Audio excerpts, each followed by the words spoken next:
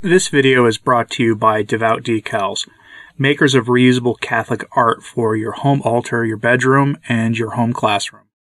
Happy first Sunday of Lent. I hope your Lenten journey is going well, and I thank you for sticking with me during this Lenten season, as many do choose to not consume any kind of what people call social media during Lent, and it's understandable that they would choose to do so. But it's my goal here during Lent to provide edifying material on the weekend, especially edifying material. And so today, we're going to continue what we started last Sunday, which is Monsignor Ronald Knox talking about the Sermon on the Mount. We began with just the first sentence of the Sermon on the Mount and his analysis of it.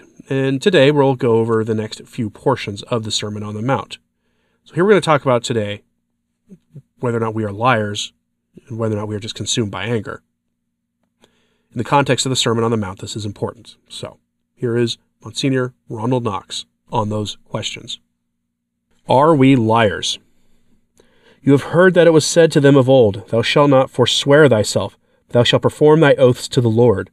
But I say to you not to swear at all, but let your speech be, Yea, yea, no, no. See Matthew chapter 5, verses 33, 34, and 37. I suppose if I were to write on the above text an article which dealt with profane swearing, and pointed out how the use of strong language by Christians is in itself something wrong, and besides that gives quite exaggerated scandal to those who hear us, your readers would take it all quite quietly. They would not point out that, after all, this is not what our Lord is talking about. If in these words of the text he had meant to talk to us about the sins of the tongue, he would have taken a quite different starting point. He would have told us, You have heard that it was said of them of old, Cursed be he that curseth father or mother. But I say to you, curse not at all. But you see, he is not talking about cursing, he is talking about swearing. And it is only by a modern abuse of language that we talk about swearing when we mean cursing. To swear means to take an oath that you will do such and such a thing, or that something you are asserting is true. Profane language does not come into the question at all. What then you say are the Quakers right? Does our Lord mean that taking an oath in a court of law or taking an oath of allegiance to the king is a wicked thing to do? Once again, you are on the wrong track. The Sermon on the Mount is not meant to tie us up with fresh obligations, fresh prohibitions. It is meant to inspire us with the principle of active charity, which ought to make obligations and prohibitions unnecessary to us, which ought to make us do things through love for God instead of abstaining from doing them through fear of his judgments. Our speech is to be yea, yea, no, no. Why? Not because that which is over and above is evil. He does not say that. He says that which is over and above these is of evil. The necessity for using an oath to make men believe our statements or trust our promises is due to a wrong attitude on our part altogether. We are quite at liberty to take oaths when the law or some other important business requires it, but the taking of an oath ought to be a humiliating business to us, a dreadful second best. It ought to make us sweat with pity for our fellow men, that the law should not be able to trust a man to tell the truth when his neighbor's life or liberty depends upon it, unless he is made to kiss the Bible first. What oaths mean, when you face the facts squarely, is this, that we men lie to one another so, cheat one another so, twist the truth so much that when we talk to one another, that it is assumed we shall tell lies, unless we bind ourselves on pain of the divine vengeance to be as good as our word. What a satire it is on our human weakness. When we say casually in conversation, I swear I won't tell a soul. You swear you won't tell a soul. What need to swear? If you say, I will not tell a soul, surely that would be enough. Surely a Christian's word should be as good as his bond. It isn't true that all oaths are unnecessary, but it would be perfectly true that all oaths ought to be unnecessary. Would be if it wasn't that there are so many third-rate articles going about in the world. Think of a soldier having to take an oath of allegiance to the king. What a paradox, that a man who is just embracing the most gallant of all professions should have to pass his word that he will not betray his country. For the man who really means to be a soldier, really wants to be a soldier, the taking of an oath is a mere empty formality. It is not the oath but loyalty to his country that will make him ready to die in her service. It is because there are, or might be, third-rate articles aspiring to the soldier's profession that the oath has to be exacted. The priest who is worth anything obeys his bishop, not because he has taken an oath to obey him, but because he knows that, in the last resort, the will of his superior is the voice of God for him. The witness who is worth anything tells the truth, not because he has sworn to tell the truth, but because he is an honest man's solicitude to see that justice is done. I expect some of you will remember a picture in Punch, I think it was, of a young and not well-instructed bridegroom, being asked by the clergyman, "Will thou take this woman to be to wife?" And he replies, "Cum purpose." To the lover, these legal solemnities seem superfluous. Why take an oath to realize the wish of his heart? There are special instances. What is the quality underlying them all, which our Lord says every disciple of the Sermon on the Mount ought to possess, so as to escape from legal obligation into the inner freedom of the Spirit? It has two names. In matters of assertion, we call it sincerity. In matters of attention, we call it fidelity. Perjury was forbidden by the law of our so-called elder brothers. And the teachers, their teachers, were very fertile in distinctions on the subject of perjury, which sort of oaths were really binding on conscience and under how grave obligation they bound you. And the answer of the Sermon on the Mount is, yes, but why should anyone want to commit perjury? Why should anybody be concerned to find out whether the oath he has taken is a binding oath or not? If you make a statement, it ought naturally to be a true statement, whether you swear to it or not.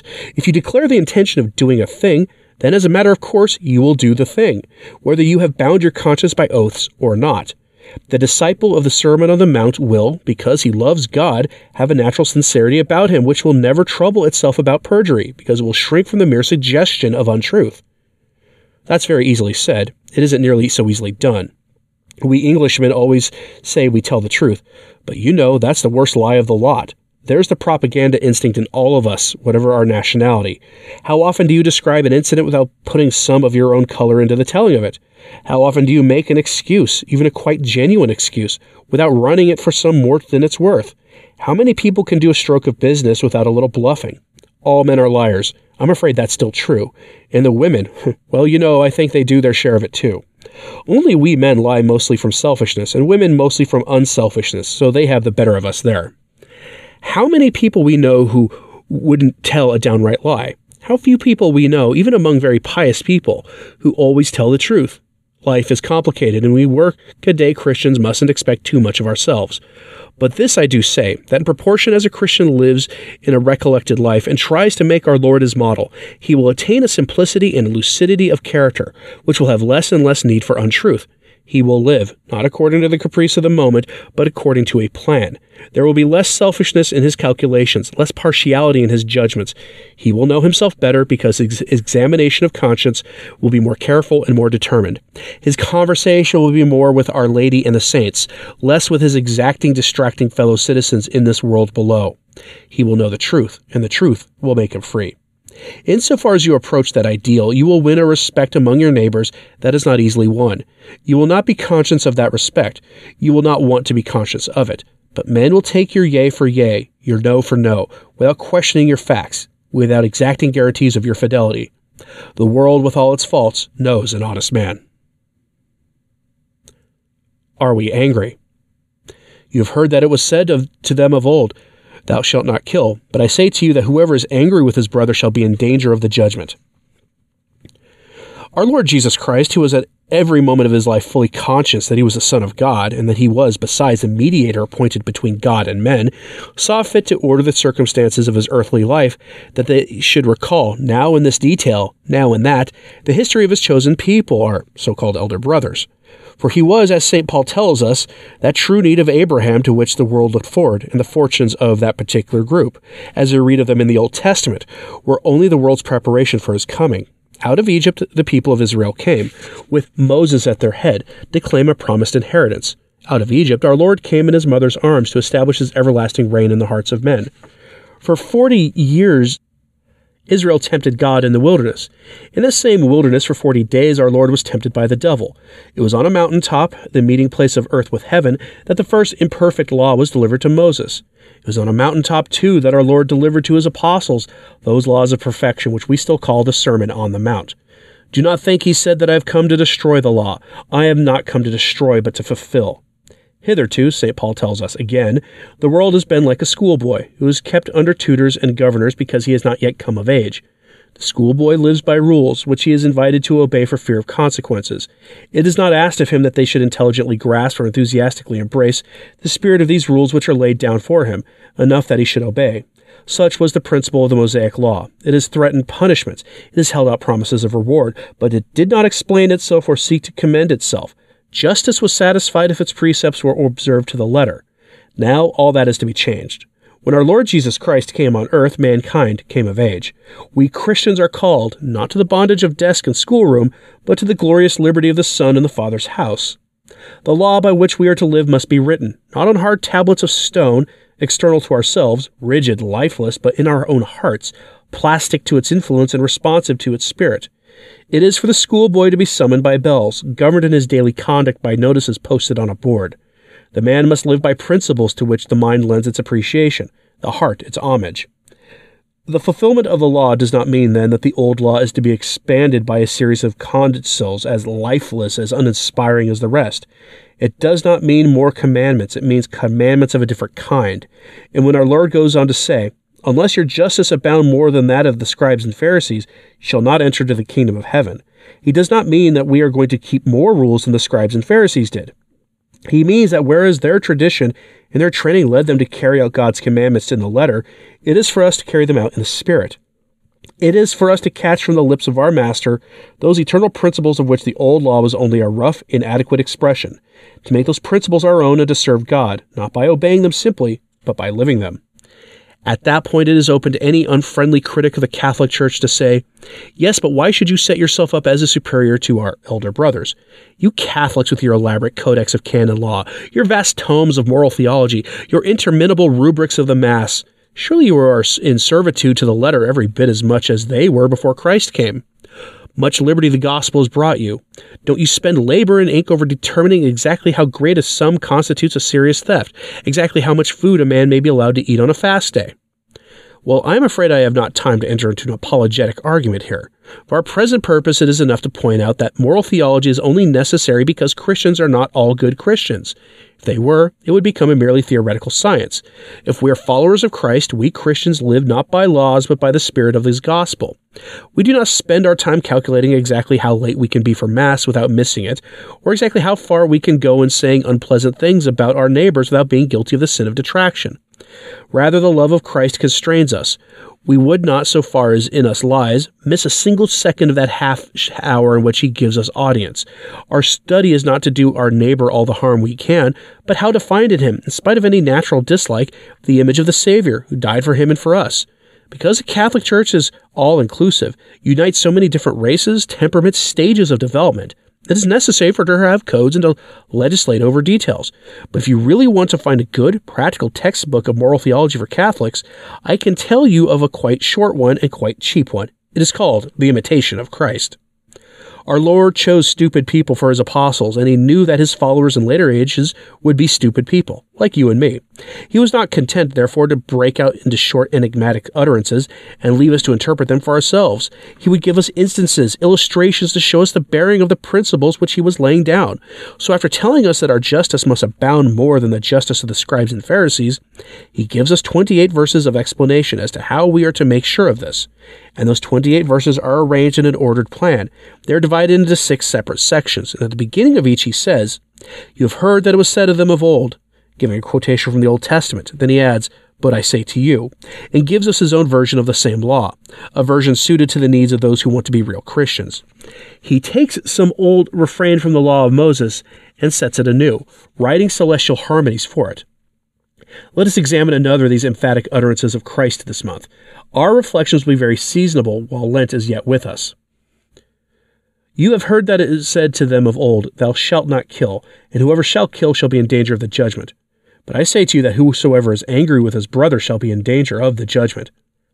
That sounds terrible, doesn't it? That sounds, doesn't it, as if our Lord was fulminating from the mountain of the Beatitudes a law far more strict and far more searching than any precept of the Decalogue.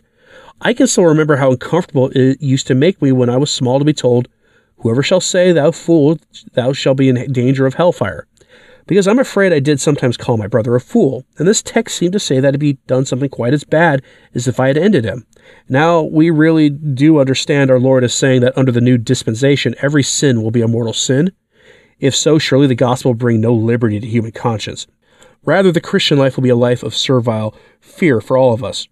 But you see, our Lord only puts it in these legal terms as a kind of satire on the legalistic way in which our elder brothers regarded their religion, on the legalistic way in which you and I sometimes regard our religion, when we forget what master it is we serve.